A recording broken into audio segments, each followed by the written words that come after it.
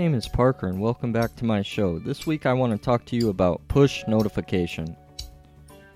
What is a push notification, you ask? Well, simply stated, a push notification is that nudge you get on your cell phone that tells you someone tagged you in a photo on Facebook, or that ding you get letting you know your Uber is arriving shortly, or the tickle from Delta Airlines letting you know your gate assignment has changed from gate 67 to gate 98 and now you have to run through the airport like a linebacker before they close the boarding door.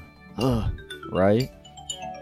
So from the examples I just gave, it sounds like we need push notifications to keep us engaged, alert, and in the know, right?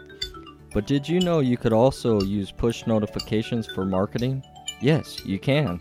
Let's say you're a developer of a money-saving app and someone in New Jersey installs your app but they haven't used it since the first install 4 months ago. You can send them a push notification to remind them of how wonderful your app is and how it can save them money on everyday products they purchase. Sounds exciting, right? You can tailor your message to gently encourage them to start using the app. According to the experts, the average open rate of push notification is over 90%. That has engagement written all over it. Wouldn't you agree? Maybe you're an app developer promoting an extra discount if they invite a friend to install your app, or extra savings if they spend a certain dollar amount. Your marketing options are absolutely limitless. You can be creative as you want. And here's another juicy tidbit. Did you know that apps that use push notification have a higher user retention rate? It's true.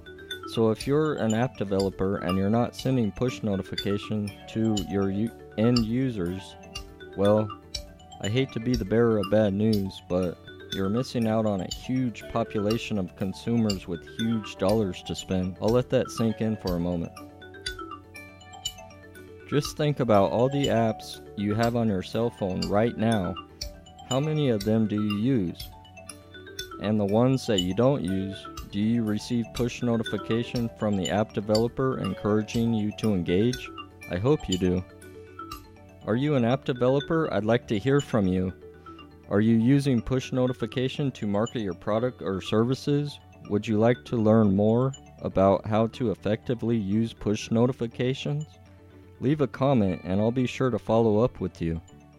As we wrap up today's podcast on push notifications, I'd like to encourage you, like, share, repost, or add this message to your playlist for future reference on push notification. Coming from the desk of Parker this week on this beautiful Monday, this is Parker Townsend signing off.